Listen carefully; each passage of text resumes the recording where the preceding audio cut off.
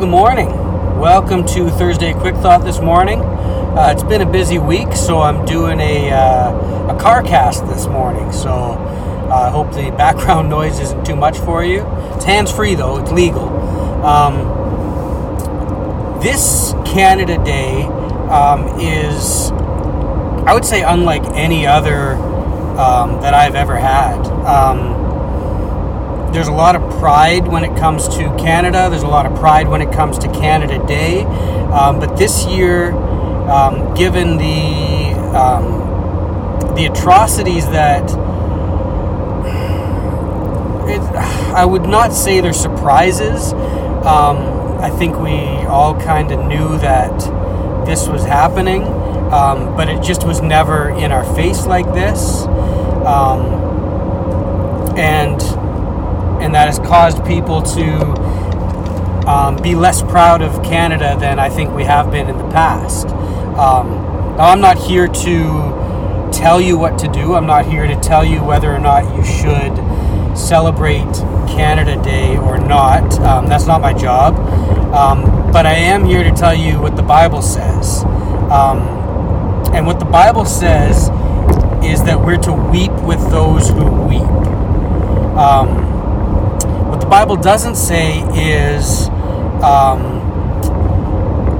make excuses for those who weep, or explain to those who weep why they shouldn't be weeping, or explain to them why you should also be weeping.